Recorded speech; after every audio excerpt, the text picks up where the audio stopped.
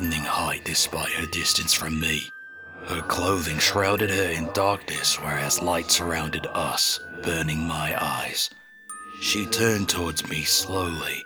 Her gaze held an infatuated stare, shining from a startlingly black eye and a vibrant blue one. The blue eye had caught my attention.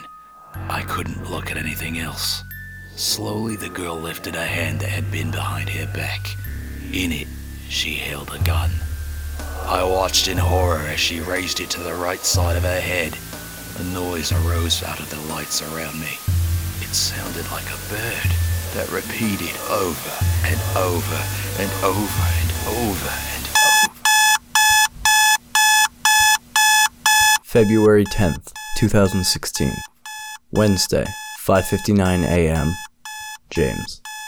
Every time James's alarm clock turned on, it would click, then belt out a beeping noise. Each and every sound it made would make him shoot awake, feeling sick. He wanted to destroy it. In fact, he usually made it a point to punch the snooze button as opposed to pressing it, in hopes it would break one day. He didn't hit it today, though. When his alarm sounded, he didn't shoot awake. His eyes simply opened. His dream quickly faded from his mind like a light bulb burning out. He lay there in his bed, long enough to let the indefatigable chirping become unbearable. Behind the persistent squawking, he could hear his mother and twin sister Amy making breakfast. The smell of hastily microwaved waffles wafted into his room. He slowly stood up and tapped his alarm clock. Outside of his room, the familiar scene of his mother chasing Amy lay before him. His mother always made sure there wasn't a mess while Amy ran from each cabinet to the next and prepared food. Amy had brown and purple streaked hair that was tied up in a ponytail that went through the back of her baseball cap and bobbed up and down as she dashed about in the kitchen. She had suntanned skin and freckles dotted her face, arms, and chest. She wore small pink studs in her ears and a pink and gray jacket, under which she wore a white tank top and a pair of tight denim jeans. After a fruitless chase, the twins' mother stood in the middle of the kitchen. She held a wooden spoon in one hand and kept the other hand in her hair as she watched Amy zip around.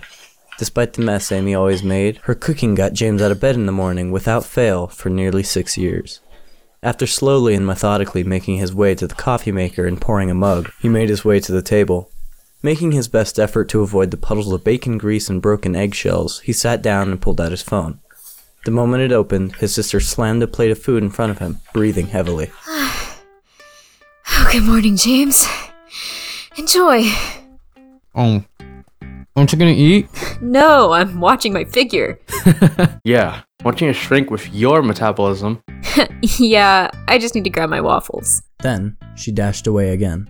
James grabbed his mother's arm before she could go chasing after her. She's just grabbing a waffle. There's very little way for her to make a mess. His mother sat back down at the head of the table. Sure enough, right before Amy reached the table, she tripped. James watched calmly as several waffles flew through the air and landed flawlessly on an empty plate on the table. James looked below him in time to see Amy shoot up from the ground and pretend nothing ever happened. That was impressive. James motioned to the waffles that were just slightly off center of the plate they landed on. Amy took a deep breath and sat down. I did that on purpose. Their mother laughed, which she normally never did. The twins grew up watching their mother more than she watched them. Neither child understood why their mother acted the way that she did, but both of them assumed it was related to the death of their father, whom they had never met. Their mother had remained in denial until the twins had entered middle school. It took her leaving Amy in the care of their father, who, of course, never showed up, to convince her she needed help. At that time, she had started seeing a doctor. Every once in a while, she would have an exceptionally bad day, and she would insist that their father still lived somewhere on Earth. It seems today would not be one of those days. When they finished eating, James and Amy walked outside. The moment they opened the door, a frigid February breeze punched the twins in the gut. Today would be warmer than the days prior, due to the Earth pulling itself from a particularly cold winter. The gray sky hid the sun from the twins' eyes as they took their first steps out of their house. Their house sat in a small neighborhood that mostly only held older people that were retired. The only other child in the area happened to be James's girlfriend. James, are you feeling okay? You seem a little off this morning. James hesitated. Nothing got past Amy. He had barely registered that something was wrong, but now that Amy brought it up, there could be no doubt in James's mind that something had to be off.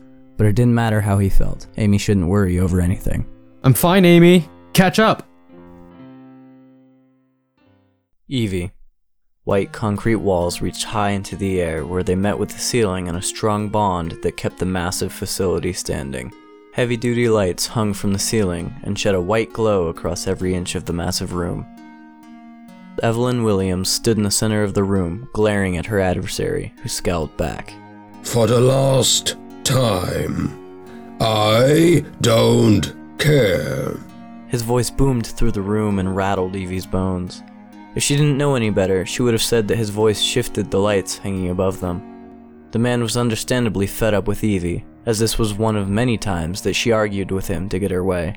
Only this time, she wasn't arguing for her own sake. Evie looked up into his dark eyes.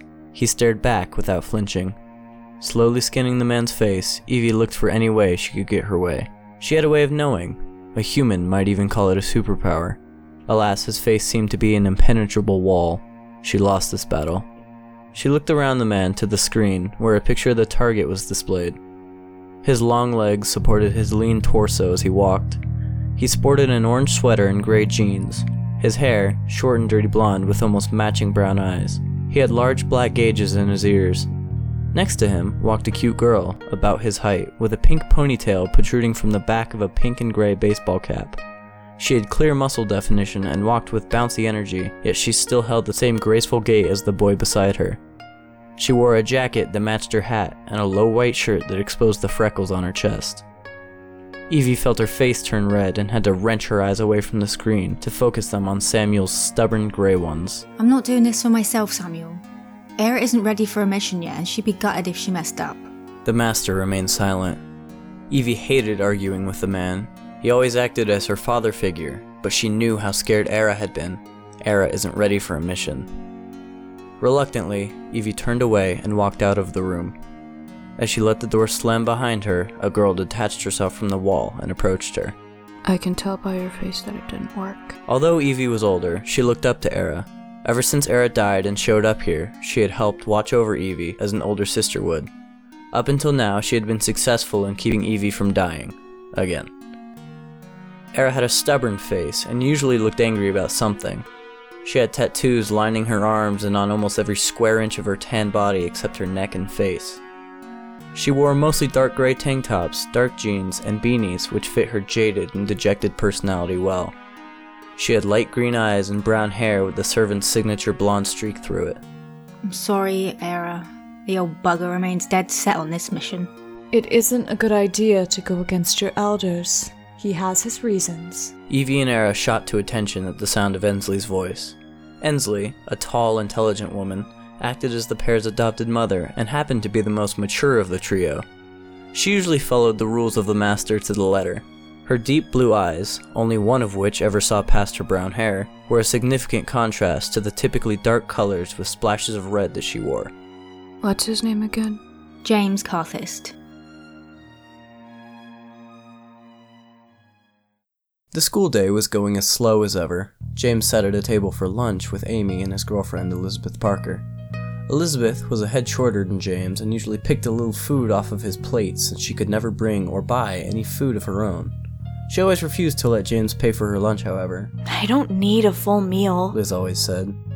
James loved lunchtime. It was the only time he could come alive, and one of the only times he could be with Amy and Liz at the same time. All day, he sat in boring classes where if he made a joke, he got scolded. But lunch changed that. He could laugh and tell jokes with Liz and share stories about him and Amy. Liz could make him laugh like no one else. He didn't laugh today, though. He sat down at the table with Amy following him, looking worried. Liz sat down next to him and immediately saw something wrong. Even though James and Amy were twins, Liz could always read them best.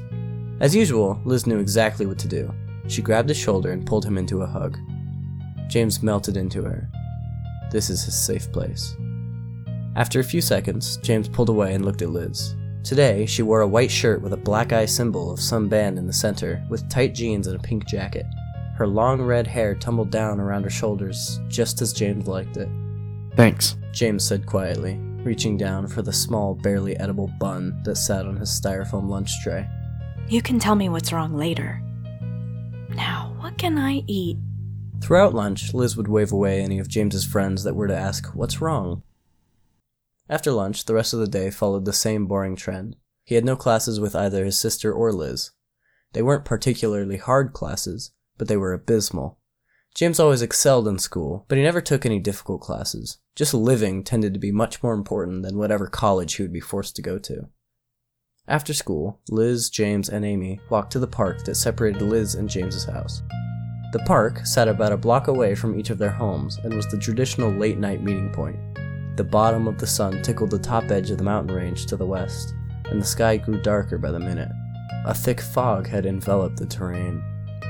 When they arrived at the park, James and Liz found the nearest bench and sat down. Amy stood awkwardly for a second before speaking. Hey, lovebirds, I'm gonna head home and let you two be. Once Amy began walking away, James leaned his head on Liz's shoulder. What's been bothering you, Jay? Liz asked quietly, absent-mindedly playing with his hair. I don't know. Do you know how animals have been known to act strangely before a bad storm? Liz was quiet, pondering James's thought. Yes, I guess so. I feel like something bad is about to happen. Like a bad storm, or a death. Then I get anxious thinking something horrible is coming. I calm myself down and think, don't be ridiculous. But then I just feel crazy. Liz laid her head in his lap, kicked her boots up over the edge of the bench, and looked up at him. You aren't crazy. And even if something bad does happen, you have me. You have your sister and your mom. You have everything you need. This feeling just scares me so much. James, everything is okay. You're just stressed. But you always tell me to focus on my sources of strength. You should take your own advice. James remained quiet, then slowly smiled. Thanks, Liz. It'll be okay. She reached her arms up to grab his neck. James tilted his head down and met her lips with his. They held for a moment, and Liz pulled back. I'm gonna go home. You know how my parents get when I'm out late. James nodded, and Liz sat up. I'll call you later. Love you. She offered her hand and pulled James to his feet. She stole a kiss before he stood all the way up so she could still reach his mouth. Okay. Love you. Liz cupped his face in her left hand. I'll see you in the morning. James smiled and bent down to kiss her one more time before they parted ways. James slowly made his way back home, while Liz began the trek back to the awful house she lived in. James knew that one of two things would happen when Liz walked in the front door. Her father would scold her for not coming home earlier, or she would barricade herself in her room to keep from dealing with him. James sighed and looked up at his house. He lived in what had to be the biggest house in the neighborhood. Catherine, the twins' mother, used to have a good job and apparently received a lot of money from their father's passing. Meanwhile, Liz lived in a small decrepit house with her abusive father and her quiet mother. It was for that reason that James invited Liz over as much as possible. The twins' mom never minded, and Liz's parents were used to her running off, so it tended to work out fine. Liz never showed up unannounced though, and she never asked to come over before being invited. James sighed and opened the front door of his house. The door opened like a gracious host, welcoming him inside, and the view of Amy sitting on the floor waiting met his eyes.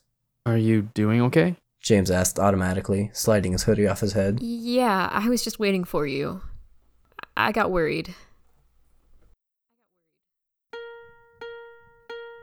Amy smiled as James walked in the door. He still had the same look in his eyes from that morning, the look that meant his mind was somewhere else. It seems Liz hadn't helped him much. Are you doing okay? Yeah, I was just waiting for you. I got worried. James meandered across the living room to Amy.